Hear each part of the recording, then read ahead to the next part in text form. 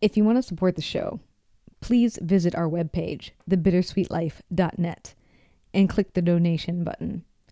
Additionally, if you're interested in sponsoring the program and reaching thousands of people all over the world, send us an email at bittersweetlife@mail.com.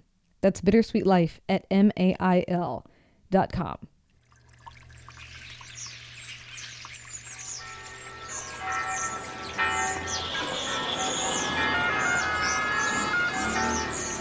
Welcome to Rome.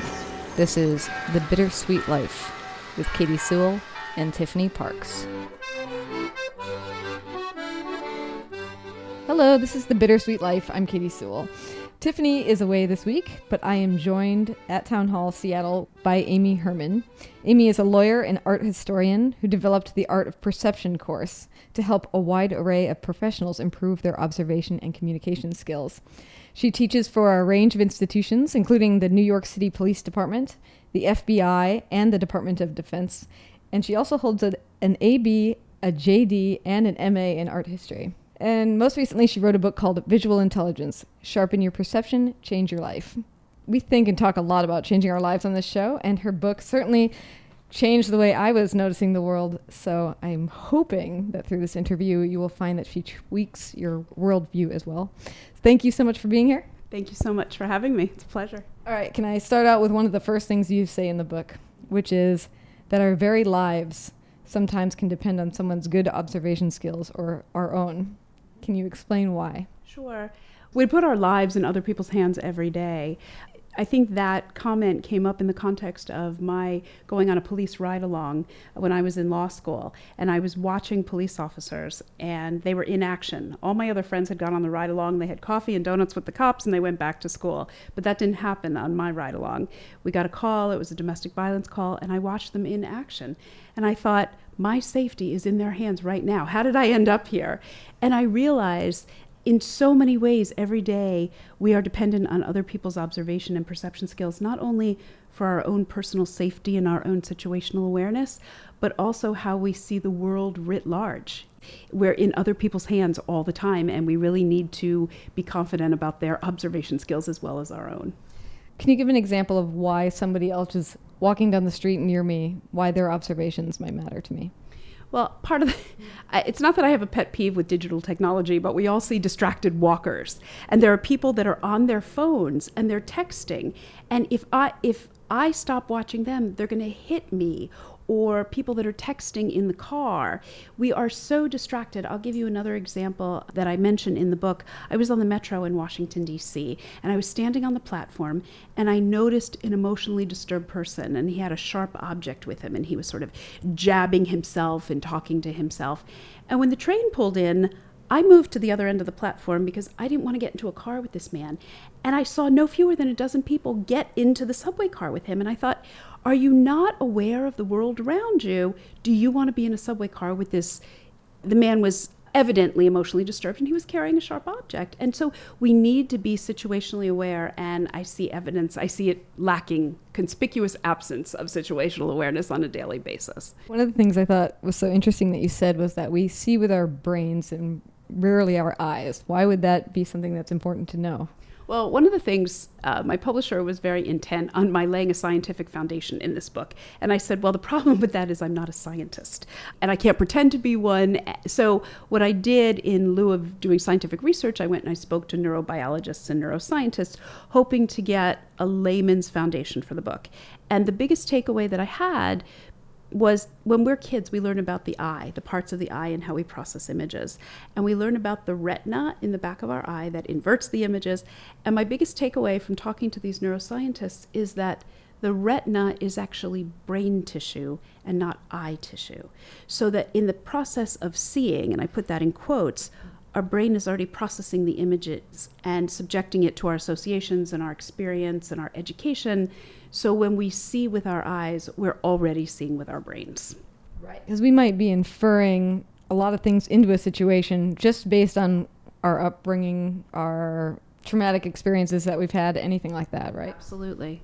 And also, I hope I make the point throughout the book that no two people see anything the same way. And an example that came up the other day, I raised my son in New York City, and so we're bombarded with visual information every day, and I try to teach him to remove his filters and, really take in all the information. And again, I thought an emotionally disturbed person was coming towards us, and I said to my son, let's cross the street. And he said, why? I said, look at the guy coming towards us. And he was wildly gesticulating and yelling. And my son said, Mom, he's on a Bluetooth. Which I failed to see completely, but because my son is a digital native, he saw it right away. See, that's another thing. We're always walking down the street talking to ourselves now, right? So we can train our brains, though, to see more. That's sort of the point of your book, right? Yes. I do believe that we can train our brains to see more, and that one never masters observation or good perception skills. It's work in progress, because we're subjected to tunnel vision every day. Figuratively, we're going from point A to point B. And I want people to step out of that routine of going from point A to point B and taking in a broader view of their world, because there's so much that we're missing, not just the nuances and details of our daily lives, but big things are happening. I think we owe it to ourselves to expose ourselves to all that information. Right. And it's not just trauma, although we'll talk about trauma, but it is also just the beauty of the world, or what the creatures are doing, or whatever it is, right? Absolutely. One of the photographs that I use, it's not in the book because I discovered it after the manuscript went in, is a photograph by Steve McCurry, and he traveled around India in the 80s and took these incredible photographs.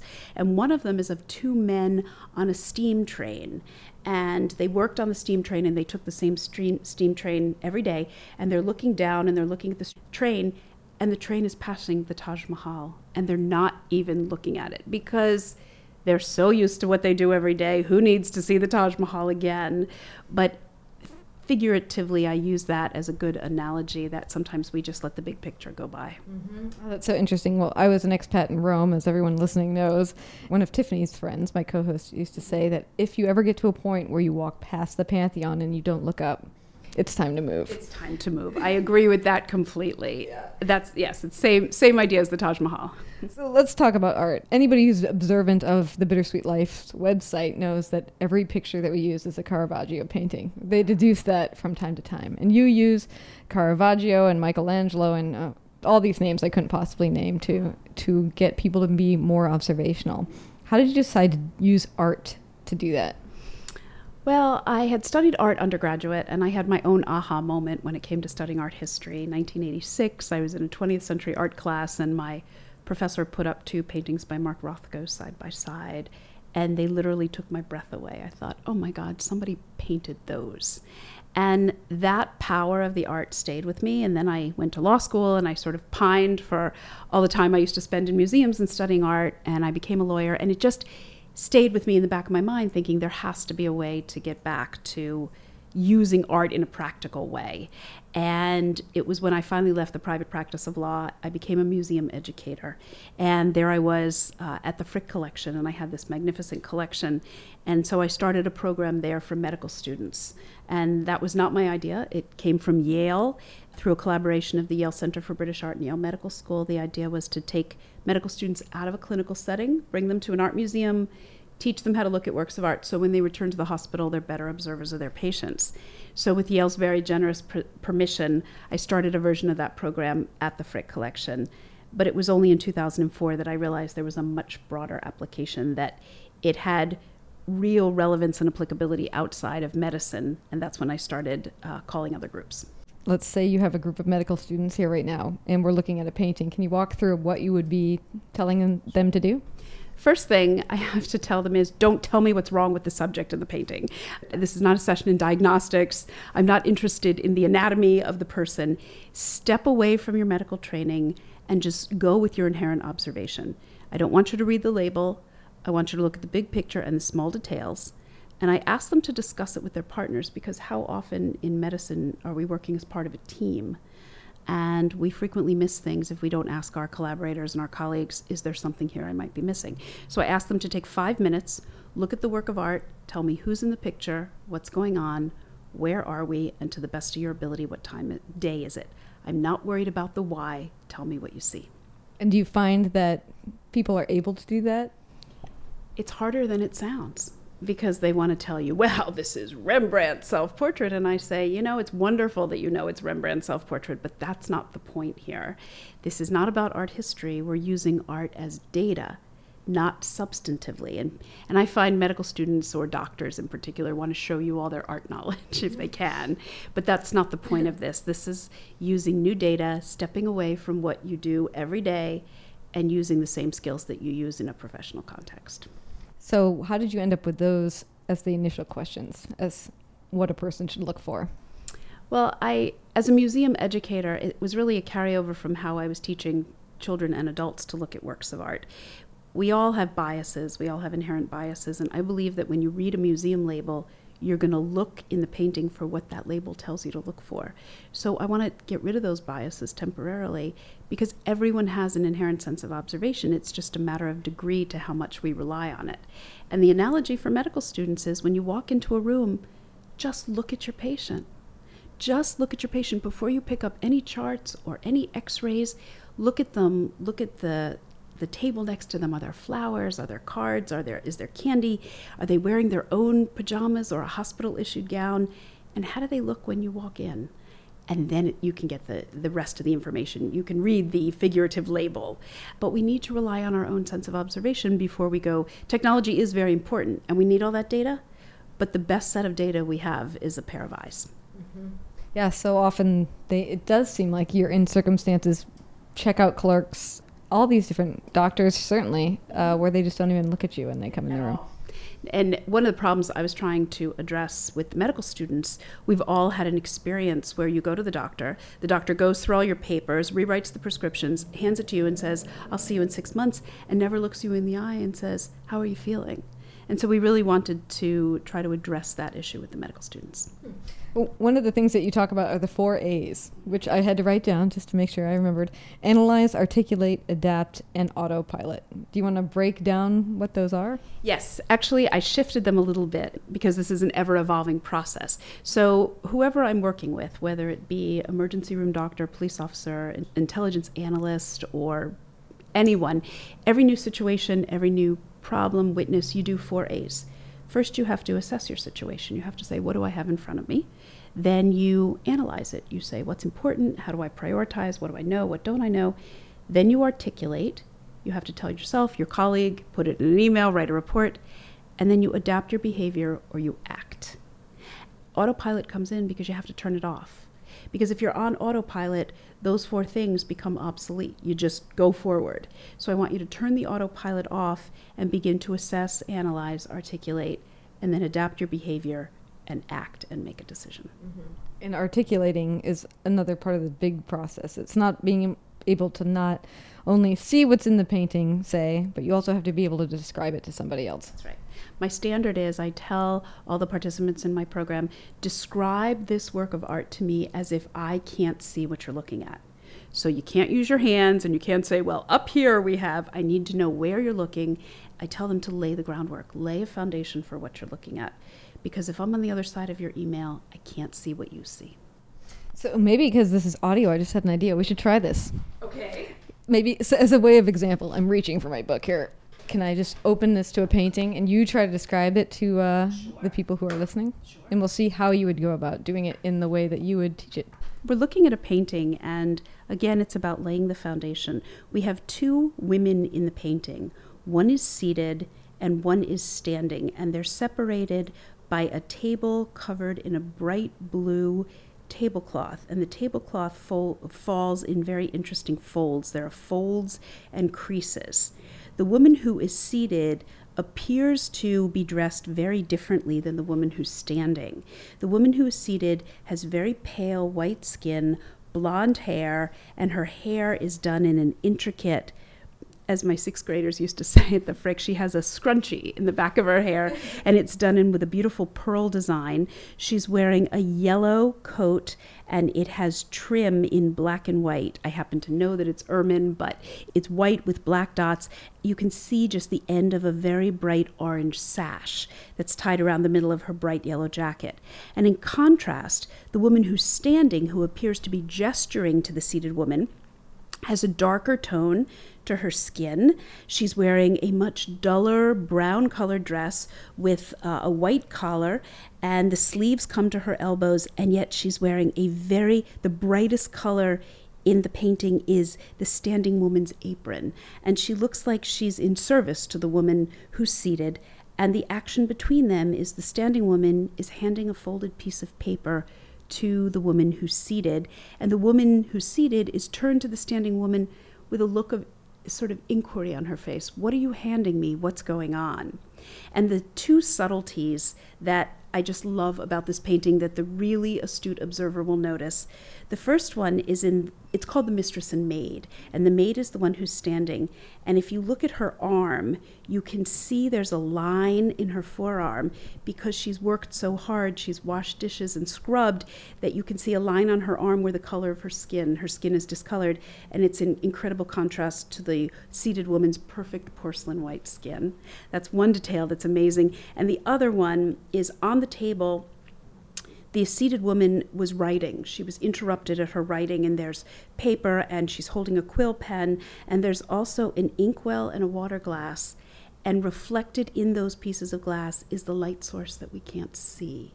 So there's the big picture of the women and their dialogue and their relationship, and then these incredible details of light reflected in the glass and the colors of their skin that speak to the big picture of the socioeconomic differences between them. Great. So what's the name of that painting so people can go see if they pictured it, how you described it? It's called Mistress and Maid by Johannes Vermeer. And it's at the Frick collection, and it's the largest of the 3 paintings that they have at the Frick. It's a great painting. It's so rich in narrative, but it's also equally rich in small details. And I think that the big picture and the small details are equally important. I think one of the interesting things you said in the book was that most people only look at a painting on average for 17 seconds. Why do you think that is? I think there's a sense of inhibition about looking at works of art. People are afraid. They think if they don't know anything about a work of art that they have nothing to see. And one of the, secondary goals of my program is to dismantle those inhibitions. I want people to know that their skills of critical inquiry and just looking are just as good as someone who is trained in art history, and that everybody can see something in a work of art. Is there any kind of imperative where you feel to be polite you have to move along, or... I mean, I wondered that a little bit, even with the example of the guy with the sharp object. Is there something in us that keeps us from really looking at, certainly staring at a person, but also just standing in front of a work of art for 15 minutes? I think people are really reticent to leave their comfort zone. I think that we are so inundated with our own lives and the details of our own lives and our technology that we become inured to the world around us. I lament that daily, because there is a whole world to see, both where we live and where we visit and where we travel. And it's up to us to step out of our comfort zone. And the participants in my class, I force them to do it with the hope that they'll continue to do it when they're on their own.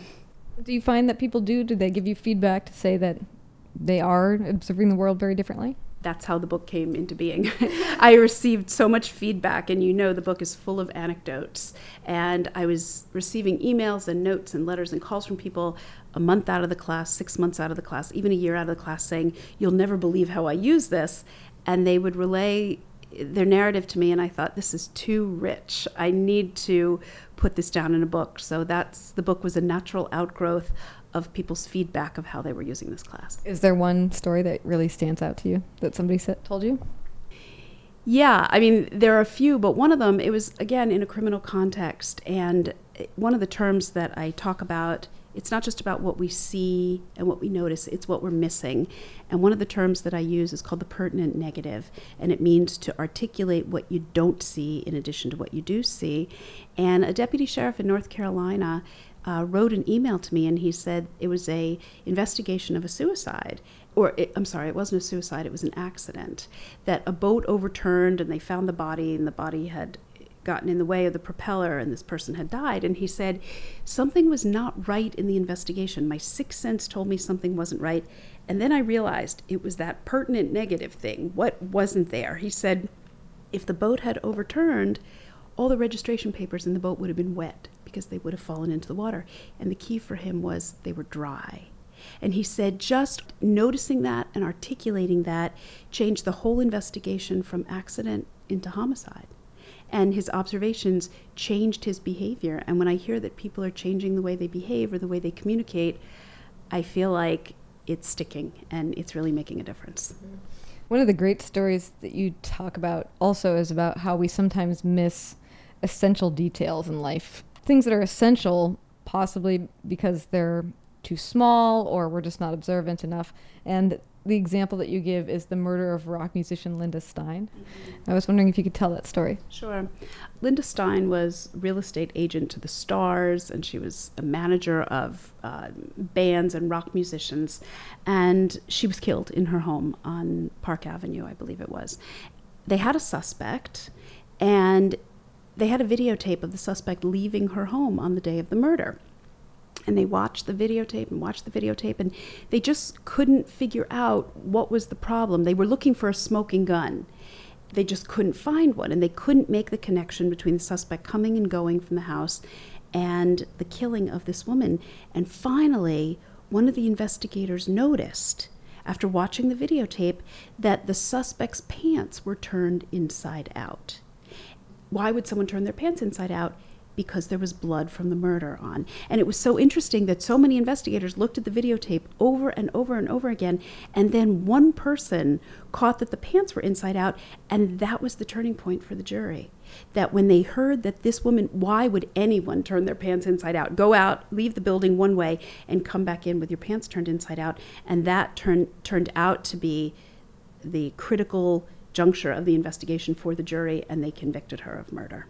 We've given some examples of how observing can keep us safer in the world, even if it's just not walking into a person who's typing on their phone. But another example that you gave was of a terrorist attack that happened in Kenya as a way of illustrating how being more observant actually helps us in a very dangerous situation. Do you want to explain what that situation was, and then maybe the contrast between what happened to people who were observant and weren't? Sure. Is tragic. It was September of 2013 was the attack on the Westgate Mall in Kenya. It's a perfect example of situational awareness. And in the program, I talk about short-term situational awareness versus long-term situational awareness. Where am I now? Where are my surroundings? Who's with me? Am I safe? Am I comfortable? Can I get out easily? That's where I am now. And long-term situational awareness is, it's like the United States vis-a-vis ISIS. We know there's an ongoing problem. Our situational awareness shifts by the day, but we're aware of this overarching threat that we have to deal with.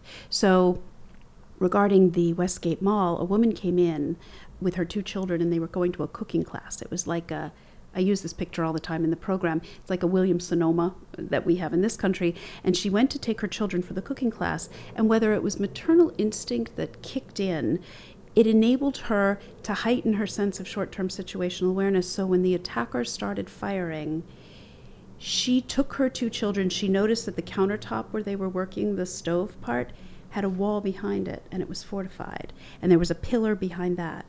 And so she took her children, she laid them down behind the countertop, and she sang to them for 5 hours, and she kept them on the floor. And they survived, and 68 other people didn't. I mean, and there were so many injuries, and no one knew who the killers were because they were changing clothes. And the idea of short-term, immediate situational awareness became the difference between life and death. So when it comes to like making all these little observations and starting to put some of these things into practice for those of people who are listening, what do we need to be aware of as far as how other people influence how we might be seeing a situation?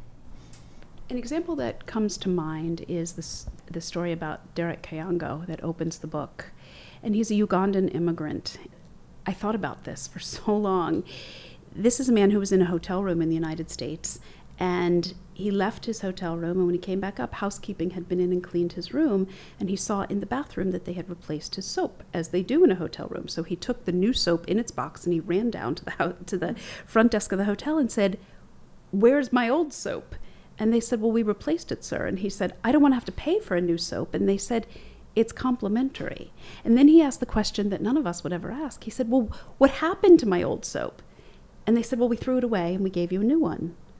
And this man came back up to his hotel room and he cried because he realized that soap is such a rare and precious commodity in his home country. And here in the United States, we're throwing away millions of tiny bars every day so that guests can have a brand new bar of soap. So he started the Global Soap Project as a result of that, collecting tons and tons and tons of discarded soaps, sanitizing them, and then shipping them to countries in Africa where no one has soap. And it was that idea of not just observing, but thinking of the bigger picture, something we take for granted, thinking of the bigger picture and making a behavioral change based on his observations. And I hate to say it, but changing the world. He changed the world. And that brings me to the title. I wasn't sure about the idea of change your life, and I sort of argued with my editors, and I said, I'm not out to change people's lives. And he said, but you are changing people's lives with this book. Nurses rethink how they're taking care of their patients. Police officers think before they fire their weapons. We all need to be able to articulate our situations, and that means changing people's lives.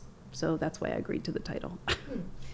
When you talk about articulation, that's an interesting thing, because you could understand how it would be very important for a police officer to be able to describe what a crime scene looked like, or even a witness to a crime on the street. Very important that that person notices something that can be used. But how do we use that in our day-to-day life? Why would it be important for me to articulate, like if I was going downstairs right after this interview and trying to articulate what it was like in a clear way, why would that be important? Well, I'll give you another example. This one's not in the book. My son goes to public school in New York City, and in his middle school, there are 65 languages spoken among the kids, and one of his friends at school wears a hijab. And he came home and he said to me, Mom, what's the difference between a hijab and a burqa? He said, I'm just curious. And I thought, since we live in a visual world and this poor child suffers through the art of perception all the time, I said, let's look up some visual images so I can show you the difference. And when we went on the internet, and I was looking for artistic images of women in hijabs versus burqas, and we discovered 4 kinds of headgear. There's the hijab, there's the niqab, where the eyes are just exposed, there's the chador, which is like a full body shawl, and then there's the burqa that actually has a screen in front of the eyes. And what was so interesting is I made a slide of it, and I used it in my presentations, and in all of my FBI surveillance classes, I showed this slide, and you know how many agents came up to me and said, well, we didn't know the differences among all the headwear. And in our society, if we have to speak with clarity, precision, and objectivity, we need to understand all the perspectives around us and not just say, oh, well, she was wearing headgear or a hat. What does that mean? So in our everyday lives, we see these things, and I think it's important to be able to speak with that level of precision. This is a little bit of a side note, but one of the things I loved learning from your book was about what flight attendants are looking for when you get on. I just had to take a flight last week. I feel like everybody would love to know this, so I'm just going to ask you. This is very interesting. I live half my life on a plane, and if you ever notice, when you step onto a plane, there's usually a flight attendant right there, and she or he is greeting you, and there's also one at the back of the plane if it's a large enough flight. And you think they're just there to greet you. They're not. They're assessing everyone who gets on the plane for ABPs, which are able-bodied persons. And they're looking at you when you come in. They're looking to see who's already making trouble, who's asking for a drink, who needs help with their luggage. And they're looking for people that they can depend on in the case of an emergency. And so those flight attendants are watching, they're doing the 4 A's. They're assessing and they're analyzing.